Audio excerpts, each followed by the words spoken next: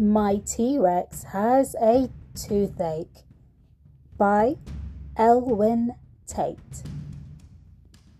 My T-Rex has a toothache. It keeps him up all night. He moans and groans, gnaws and roars. It's such a sorry sight. My T-Rex has a toothache. It puts him off his food. He won't eat pork chops, triceratops, or anything that's stewed. My T-Rex has a toothache. It gets worse every day. I took him to the dentist, but the dentist ran away.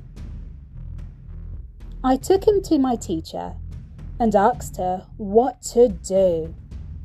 But she leapt behind her desk and shrieked, "That thing belongs inside a zoo." My T-Rex has a toothache. It's driving him berserk. Aha, that's it. I have a plan. I think it's going to work. Your gums are red. Your mouth is sore.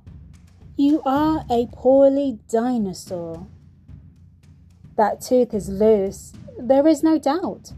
So why don't you just roar it out? Let the roar fest begin. Roar, roar, and roar some more. Roar at the ceiling, roar at the floor. The tooth roared out and stuck in the door. My T-Rex has no toothache. He seems much more at ease. But the only problem now is my pteranodon has a sneeze.